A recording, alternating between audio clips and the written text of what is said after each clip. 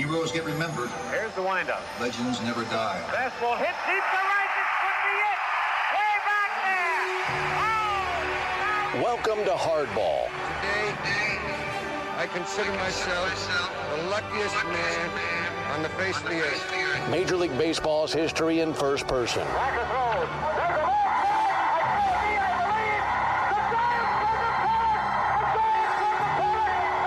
Conversations that span almost 20 years. It is 9:46 p.m. with the men who saw and made that history. Sandy into his windup. Here's the pitch. Many of whom are no longer with us. Swung on and missed a perfect game. Stories from the 1930s.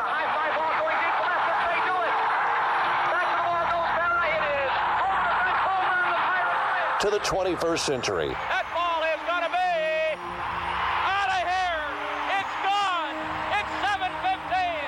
There's a new home run champion of all time, and it's Henry Aaron. This is Hardball. Dad, you want to have a catch?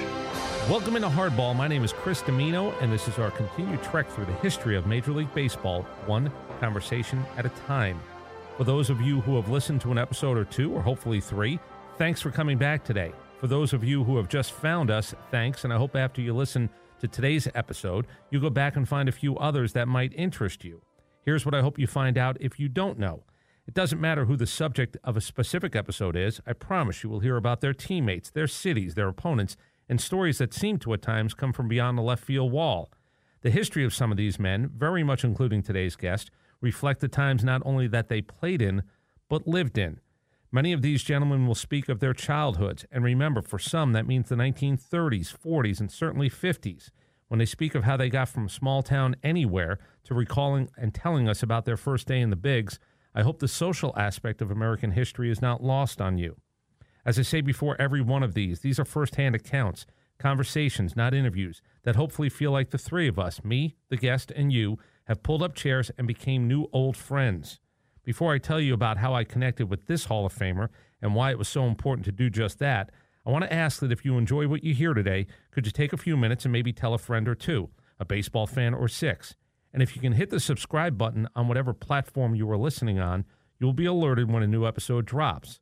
Lastly, if you listen on Apple or iTunes, can you rate and maybe write a quick review? Been told that does help more people become aware of Hardball. Today's guest, Lawrence Eugene Doby.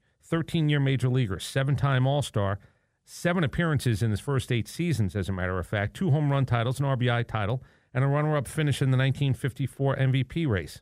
And that's just a few things that you see on paper. Here's the deal. Larry Doby was much more than numbers on paper. If you don't know the story, he was the second African-American player in the major leagues, signed by Bill Veeck and the Cleveland Indians on what we found out a couple of weeks ago on Hardball from our guest Carl Erskine. Started with a conversation between Branch Rickey and Veeck, pointing out the abilities that Larry had shown in the Negro Leagues playing for the Newark Eagles. Strong, fast, and incredible high school athlete who played basketball in college before being drafted into service during World War II. You will hear the story of how Larry played with grown men at the age of 15. It's a good one. How moving to Paterson, New Jersey from South Carolina helped shape who he was. How the perception of being second might have made it, quote, easier for him in the bigs. It didn't. And how his reflection on his life and career had come into focus more in his latter years. So, I had asked Larry about a year and a half before this to sit down with me, but his wife was dealing with health issues, and Larry was not up for anything close to an upbeat conversation, or as he said, we, and I love that he and his wife were still a we after more than 55 years of marriage, are just trying to spend our time together. His wife unfortunately did pass in 2001, and you will hear in his voice how devastating that was to him. And I was so grateful that after speaking to him a few times to check in on how he was doing, it led to him saying he was, quote, ready to tell his story. One phone conversation the next day to thank him again. After this, he seemed happy that he did it. He passed about 6 months after we did this sit-down. Here's the good news. And for more than a few men, they never get their due while they are alive. His induction into baseball's Hall of Fame in 1998 afforded him the right to thank those who helped him get there and to have his moment that he earned both as a player and as a man. I hope you enjoy our time with Hall of Famer Larry Doby. Number 14, Doby. Round comes the right arm, the pitch, an overhand fastball swung on, hit high and deep in the right center field. The ball is going, it is gone. The first home run. Larry Doby just teed off for the first home run of the 1948 World Series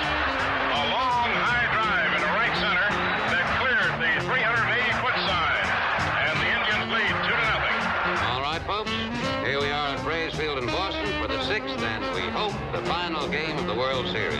The Indians win this one. It's the World Championship. There goes the fly ball towards left field. Going back fast is Kennedy. Kennedy gets there, and he takes it. And the Cleveland Indians are the world's champions of 1948. He, of course, is in the Hall of Fame, as well he should be. Mr. Larry Doby joins us tonight on the Legends of the Game segment. Mr. Doby, how are you today? Very good. I appreciate you coming on this evening. Thank you for having me. Mr. Doby, a couple of things, and there's so much I do want to touch base with you on.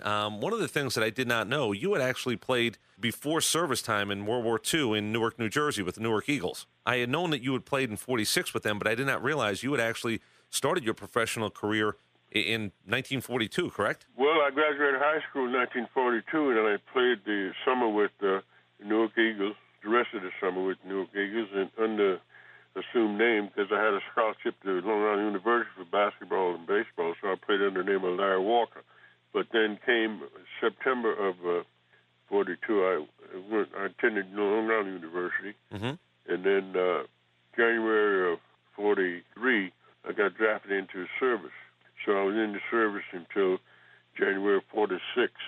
And then you come back and you play for I came out of service in 46, and I joined the Eagles spring training in Jacksonville, Florida, and played the entire 46 year, and we won the Negro World Championship. And then 47 went to spring training with Newark Eagles, and July 5th of 47, I got signed by Bill Beckford, Cleveland Indians. And, of course, everybody knows just a few weeks before that, actually, Jackie Robinson breaks the color barrier with the Brooklyn Dodgers. But there's a little bit of a difference between you and Jackie. Jackie, I think, was about 28 years old, and you were a young man of 22. Right. Was there any talk that in the Negro League itself, Jackie had played the 46th season in the minor leagues, which probably helped him as well. Right. You actually get signed, and you basically show up in Cleveland, and there you go. It's time to play baseball. You did not really have maybe some of the seasoning that Jackie had, correct? Well, no, I've never got to that point where I could make a difference in terms of comparison with Jackie playing in Montreal in 46 and me playing in Newark in 46. I think if you look back at the history of those of us who were involved in the early stage of integrating baseball, most of it came out of Negro League. Mm-hmm. And my situation was probably a little unusual in terms of going from Newark to Cleveland in terms of the way people thought of the two leagues. In other words, I don't think they would put the Newark Eagles team with a AAA ball club or as good as the AAA ball club, and certainly not as good as a Major League ball club. But now when you start talking about my situation coming from Newark and being successful, Jackie's situation coming from Kansas City Monarchs to the Montreal and to Brooklyn being successful. Ernie Banks is another person that I remember coming out of the Negro League to the Cubs and being successful. Mm-hmm. And I think that my training and basic knowledge with the God-given ability made it possible for me to be coming from the Negro League into Major Leagues. And I think a lot of people didn't look at it that way in terms of being able to move out of Negro Leagues into the American League or the National League, because I think the opinion of most people that the Negro League was not as strong as the American or National League, but that the Negro League's top teams would probably be as strong as a AAA ball club. And if you look back at it and look at the history of the Negro League, which is not too many people can because age-wise, but if you produce players like Josh Gibson and Satchel Paige and Buck Leonard and Cool Papa Bell and Sammy T. Hayes and those kinds of people, and you've been fortunate to play with and against those kinds of people, then that's going to bring out the best ability as far as you're concerned, and you have the best competition. So when you compare that, myself and probably Jack, I'm going from Newark to Cleveland. He coming from the Kansas City Monarchs to Montreal Royals to the Brooklyn Dodgers. He might have been able to come from Kansas City Royals to the Brooklyn Dodgers and have been successful. Well, the names you just mentioned, if people don't believe that playing in the Negro Leagues was akin to playing in the Major Leagues, I mean, when Don Newcomb and some of the other names that you just mentioned. And it's hard for, in my opinion, it's hard for a person to make that assumption because how many games did you see the Negro Leagues play? Mm-hmm. And how much did you see in writing? In other words, the media didn't carry the Negro Leagues like they carry the major leagues.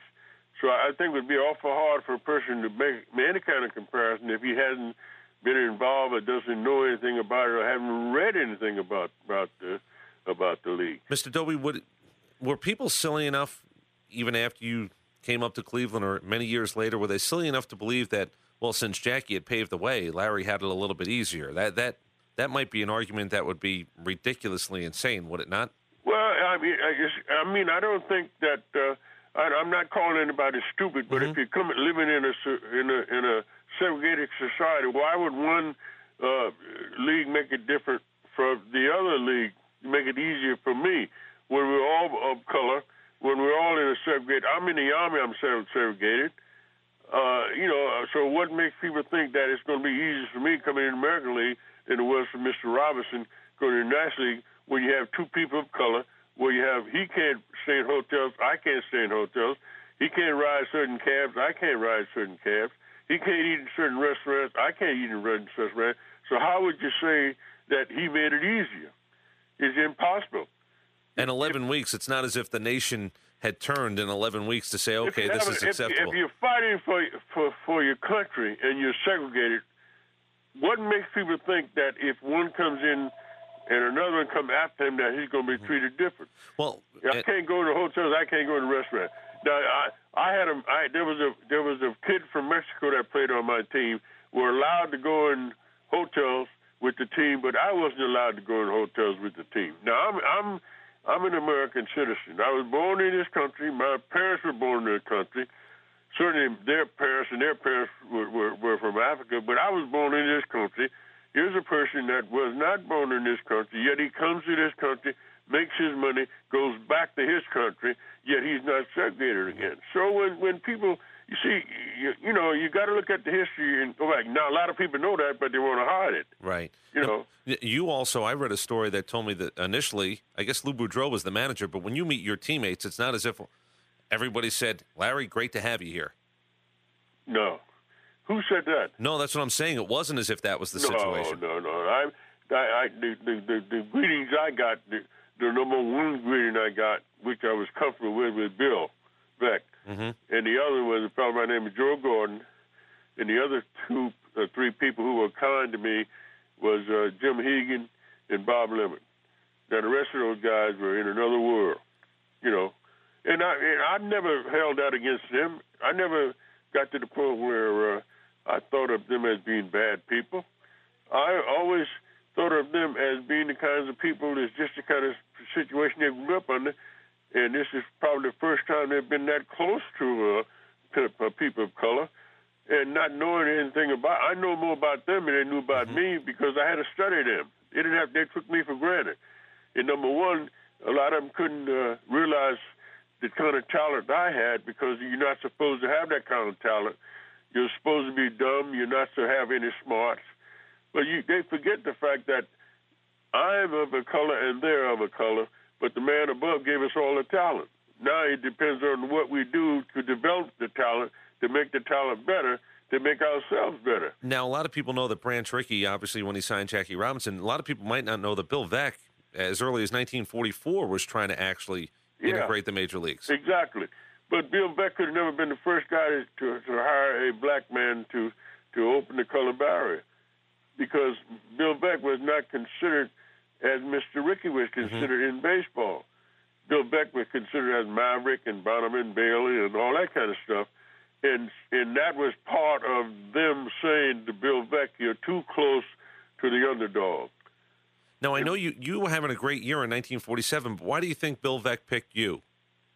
Age plus ability. Mm-hmm. I think the two things had a lot to do with it. Now, certainly he could have waited until the end of the year, but by then there would have probably been other people. And see, one of the things that were happening in baseball at that time, the American League was slow in integrating baseball. The National League was much faster. And all of a sudden now you get a Banks and you get a Willie Mays, you get a Hank Aaron.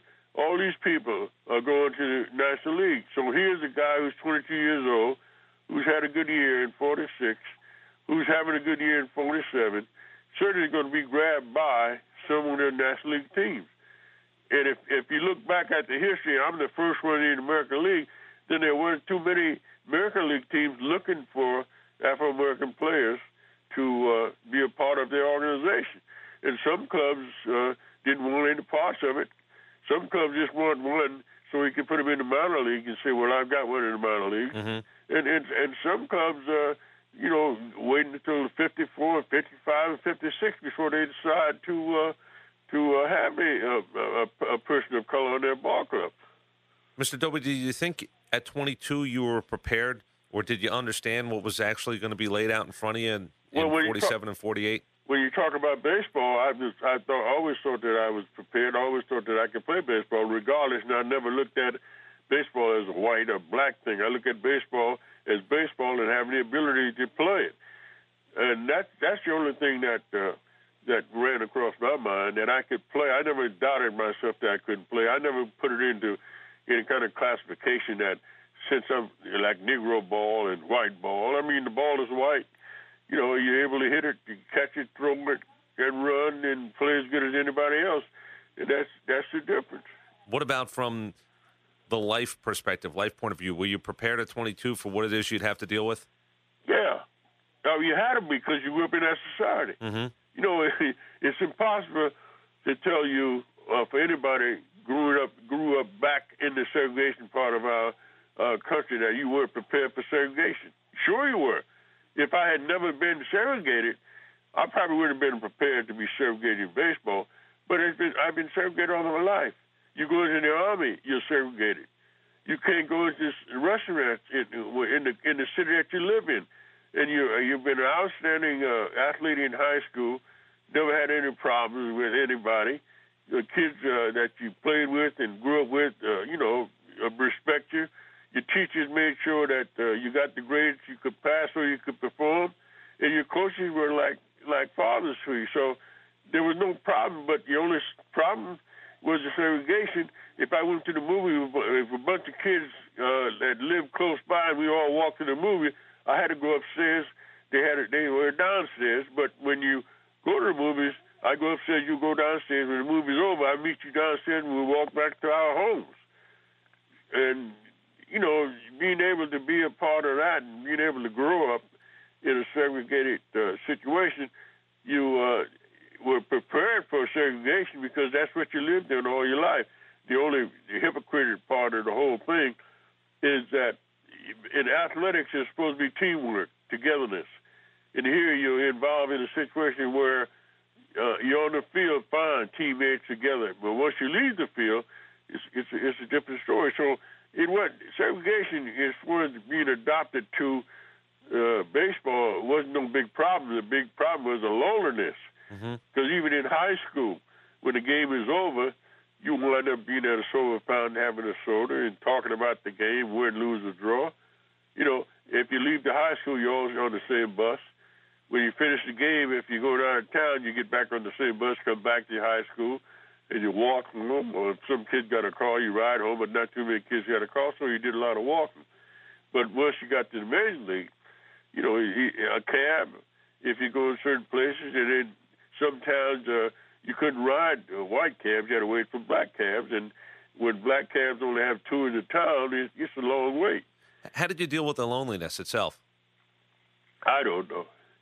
I think the only answer I can give for that is can't wait till the next day comes so you can get to the ballpark. And if you had a good day, that takes you a lot of that loneliness. If you had a bad day, then it takes you that much longer to get rid of it. But thank God I had more good days than bad days, because if I'd had bad days, I wouldn't have been successful. I wouldn't have been there that long. Well, you certainly had a lot of good days. Now, Lou Boudreau, I believe, was the gentleman who put you into the outfield, correct?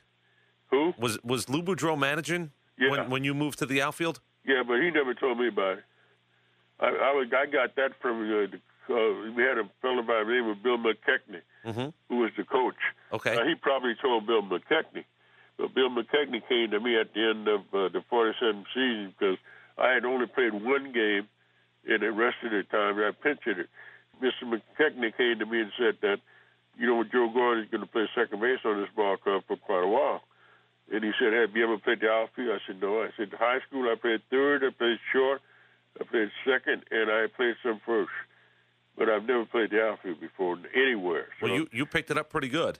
Pardon? You picked it up pretty well. Yeah, so he said to me, he said, when you go home this winter, he said, get a book on how to play the outfield. And at the time, Tommy Henrich had written a book about how to play the outfield. So I bought the book, I read it, and I went to spring training, and I took the book with me. And they put me in right field the first exhibition game, and I played all the exhibition game in right field. And then the season opened, I was in right field. They had a fellow by the name of Thurman Tucker playing center field. And Thurman got off to a slow start. And one day I came to the ballpark in the lineup I had me in center field, and I had a fellow by the name of Hank Edwards in right field. And that was it. I played 10 years over there, in center field. But I never played it before until 1948. Well, that's pretty amazing because you become an all-star center fielder, certainly. And you thank God for that, for being able to have the talent that you can move around like that. Mm-hmm. Because there was a legitimate reason in terms of second base or shortstop or third, because you got Keltner at third, you got Boudreaux at short, you got Gordon at second. So that makes sense that you're not going to play any of those positions within the next 2 or 3 years. And I think they recognize that I have enough talent that I could play in the major leagues. And if I could play another position, it would make it easier for the whole situation in terms of solving the problem, if it's such thing as a problem, from my position. Mr. Doby, what was your relationship with Jackie Robinson?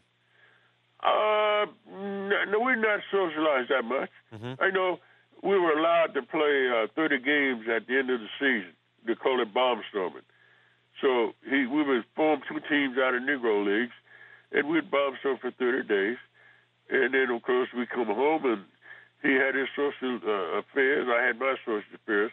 And I had great respect for him. He had great respect for me. But when people think that we were close or we were socialized, no, we never did. We never did that.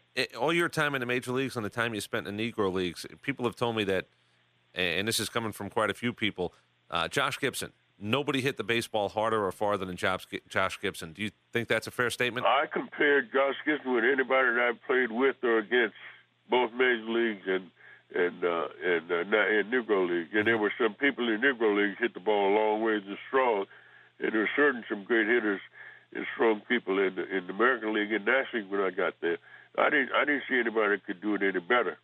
And I'm not talking about the knowledge. I'm just talking about comparing myself with people that I played with, people I played against, and played against Josh, and comparing Josh with some of the great players that I played against in the American League and in the Negro League. You had a but chance. There was no better player and no better power. And you probably are more familiar with the power of Mickey Mantle than you are with Babe Ruth. And when you look at Mickey Mantle power, you see Josh Gibson power. And actually, Buck O'Neil had said the same thing. He had said the only guy that he really thought could hit a baseball as hard or as far was actually Mickey Mantle, but he thought Josh Gibson was fairly unprecedented in that regard. Josh has had the power of anybody that I've ever played against, and more power than some people that I've played against. But I think if a kid who grew up with the Yankees during the Mickey Mantle time, you could tell him that that kind of power Josh Gibson had, or someone that grew up before that could talk about the power of Josh Gibson and Babe Ruth. Now, if you talk about today's player, you certainly could compare Josh with Soto and with McGuire and with Bobby Barry Browns in terms of power.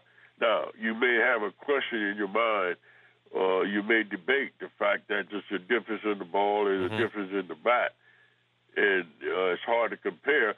You're right, it's hard to compare. But if you go back to the era these people played with a dead ball or a lively ball or a bat or whatever, they produce the same kind of distance and same kind of home runs in that condition that these guys are doing under the conditions that they're playing under now.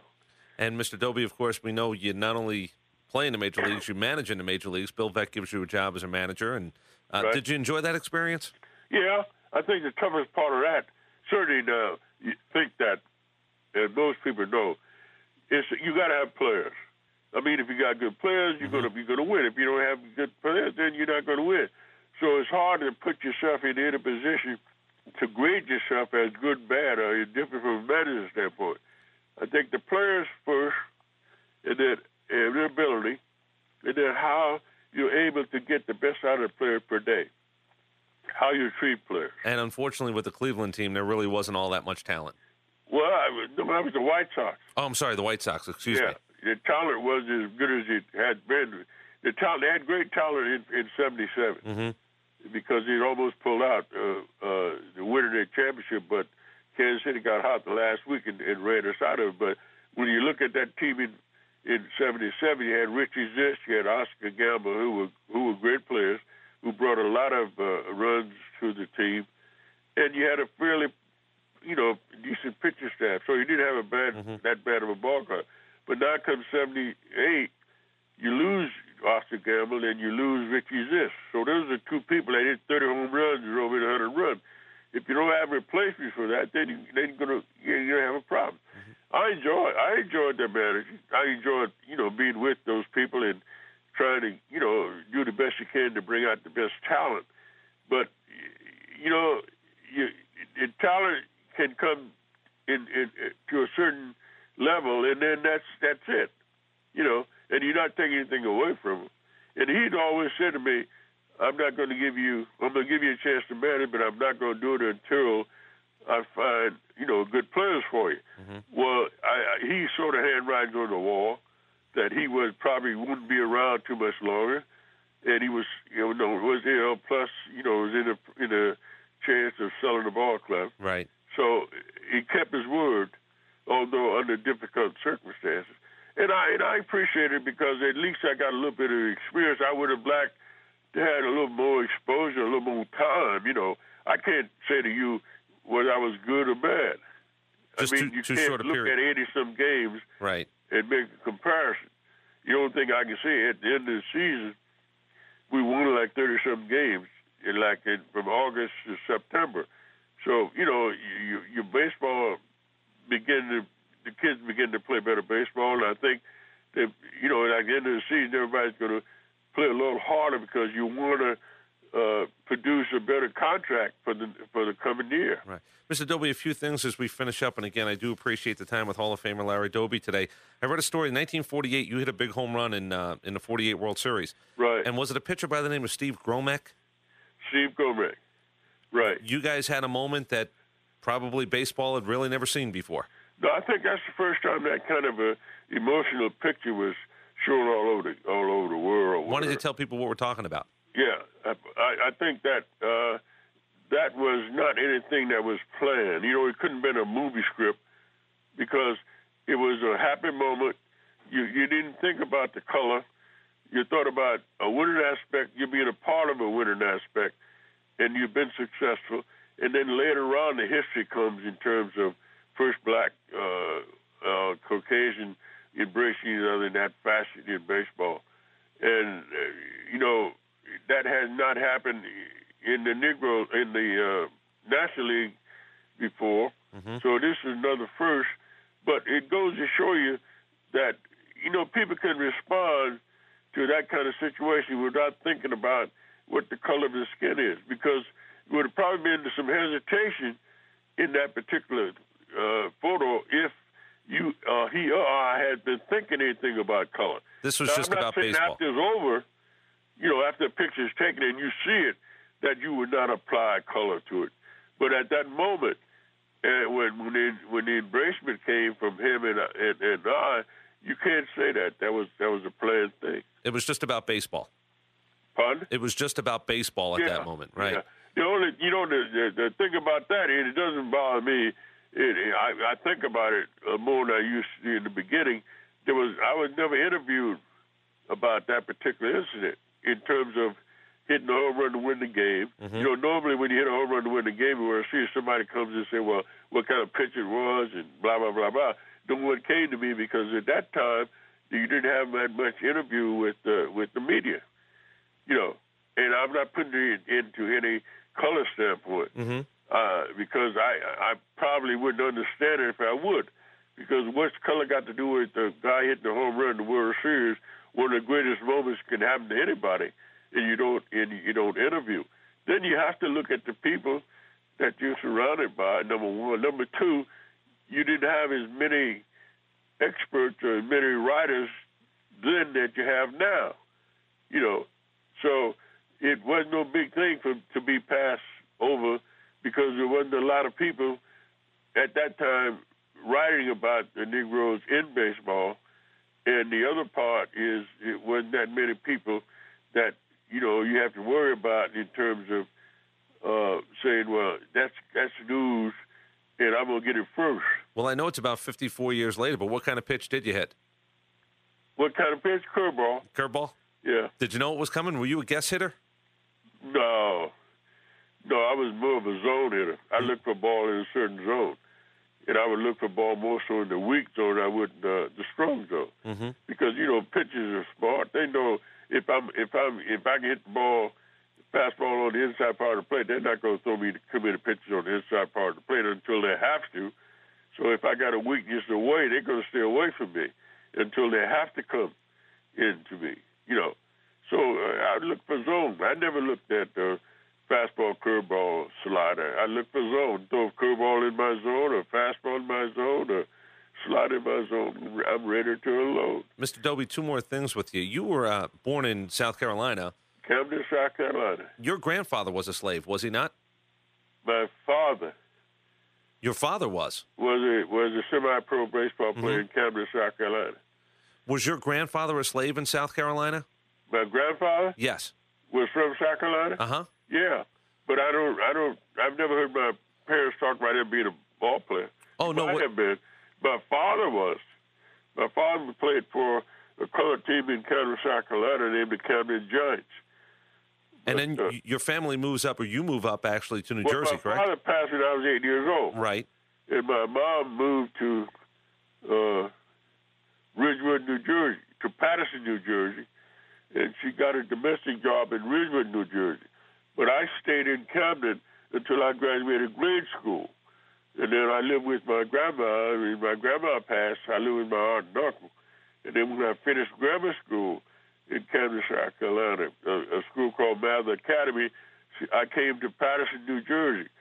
And I lived with my mom had some friends here, and I lived with my mom's friend's mother. My mom lived in Ridgewood where she worked. Like, I think she was a domestic worker, and I think Thursdays and Sundays were her off day. So I kind of grew up, almost by myself to a certain extent. And I imagine sports were a great escape for you at that point? Sports was the thing that she always preached, and I did them all. I mean, winners, baseball, football, and basketball, and baseball, and then track. I did it all in high school. And she's always said that if you keep him active with a ball in his hand, athletic, you keep him out of trouble. And it just so happened I loved to play all those sports. So I never got to the point where I was not involved in sports. And the other thing, that sports never overlap like they do today. You had your baseball season, you had your football season, you had your basketball season, and you had your track. The only thing that kind of came together was track and baseball. Mm-hmm. But in Eastside High School, where I went, the coach would let me run on Mondays and play baseball on Tuesdays, run on Thursdays, and then play baseball on Fridays or Wednesdays. So it never bothered the schedule as far as doubling up in those sports. Well, and then obviously the rest is history. Mr. Doby, the last thing for you. I read an article last year in the Philadelphia Inquirer that talked about your relationship with your wife and how long you guys have been married. Oh, boy, yeah. What year did you get married, sir? 1946, August 10th. And how was it on her? A lot of people must have asked you over the years how playing in the American League and being as well, president. the insults came out of stand bothered her a lot. But, we'd been two individuals who had grown up in segregation, and we knew what it was all about. We never thought it would be to that extreme that people would be calling your names from the grandstand, or guys on the different opposing team would be calling your names, and you get to the point where she was strong enough to be able to understand it and to take it for a while. And then it got so bad until she just stopped coming to the ballpark. And I was glad, because it's hard for me to listen to it. I can have some revenge by playing good, hitting the ball, and that kind of stuff. And there's nothing she could do but sit there and listen. Because if she challenged somebody, then there's another problem. Mm-hmm. But thank God, we got through it. And, she and I were married for 55 years before she passed. And, we'd been together for about 61 because we started in high school when she was a sophomore and I was a junior. And then, of course, I went 3 years in the service. That's the longest we've been away from each other until, I got into baseball. Well, no, when I went to Japan for a year, and she was having my fifth child. Mm-hmm. So she couldn't go, but that's the longest we've been away from each other. Boy, that's an amazing period of time, 61 years to spend with one person. Yeah, and all the adjustment I have to make, this is the toughest one, and I haven't come close to making this adjustment. And I don't think I ever will. Yeah, the baseball was easier, obviously, than the adjustment now. Huh? You had a chance to get back by playing good and hitting the ball, that kind of stuff. Here, all you can do is pray and try to understand what death is all about, but you can't, because you have no answer. Whatever answer you come up with, it doesn't make any kind of sense, because the only two people know is God and Jesus. Mm-hmm. Now, I had asked Phil Rizzuto this.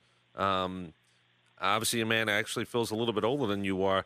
One of the things that happens as you get a little bit older is some of your friends and obviously some family does pass on, and you start thinking about some of the times. I had asked Mr. Rizzuto if he ever, when he sleeps at night, does he ever dream about being a younger man? Do you dream about your playing days? Do you dream about, does it at times feel real, even perhaps time spent with your wife? Do you have those types of dreams ever? I don't have a dream about the playing time, but I do have dreams about being with my wife, and certainly because she's not here in most of the places you go, she's been there with you.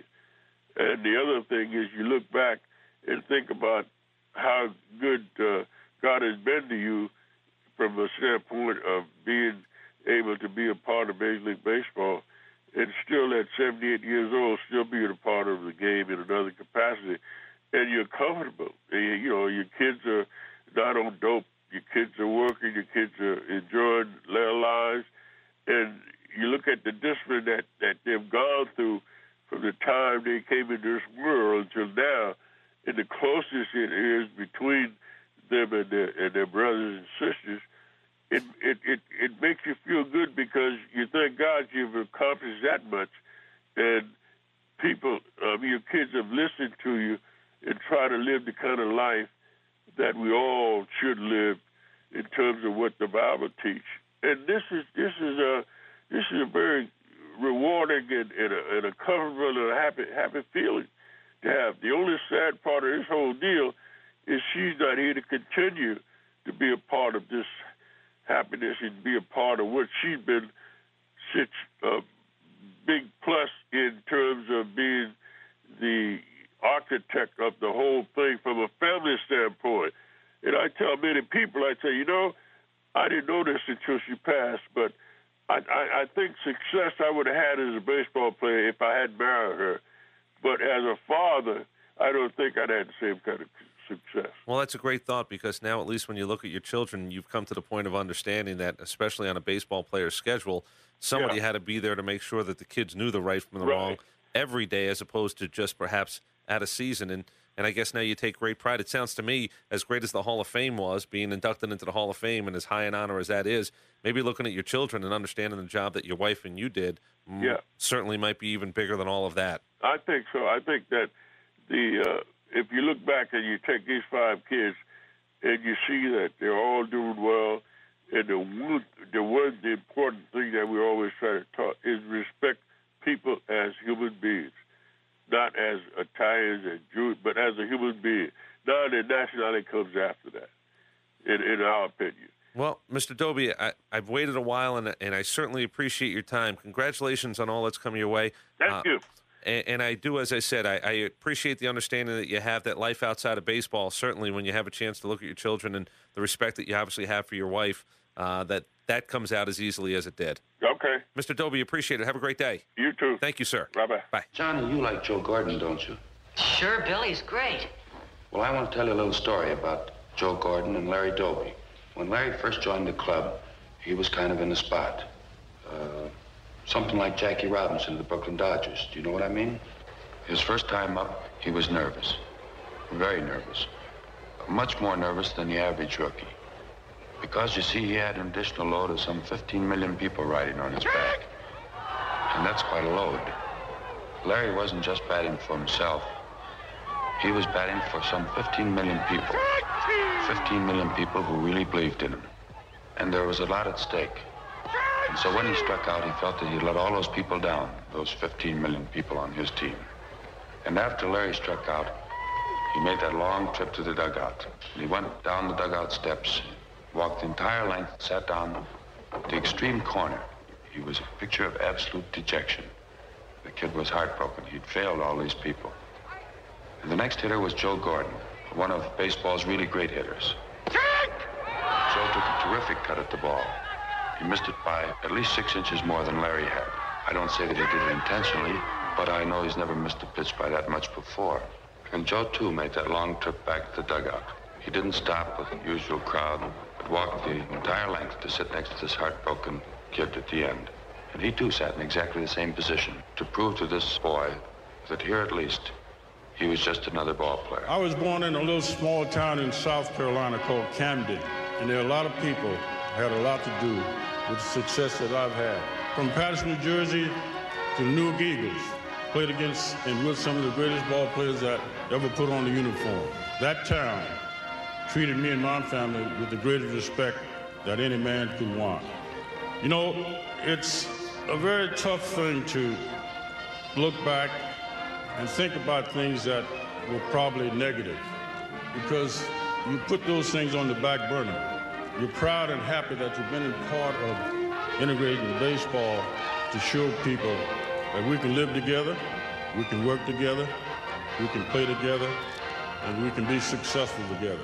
And I'm very happy and proud that I've been a part of this baseball, and I'm still a part of it. You know, everything I've got, everything my family's got, we've got it from baseball.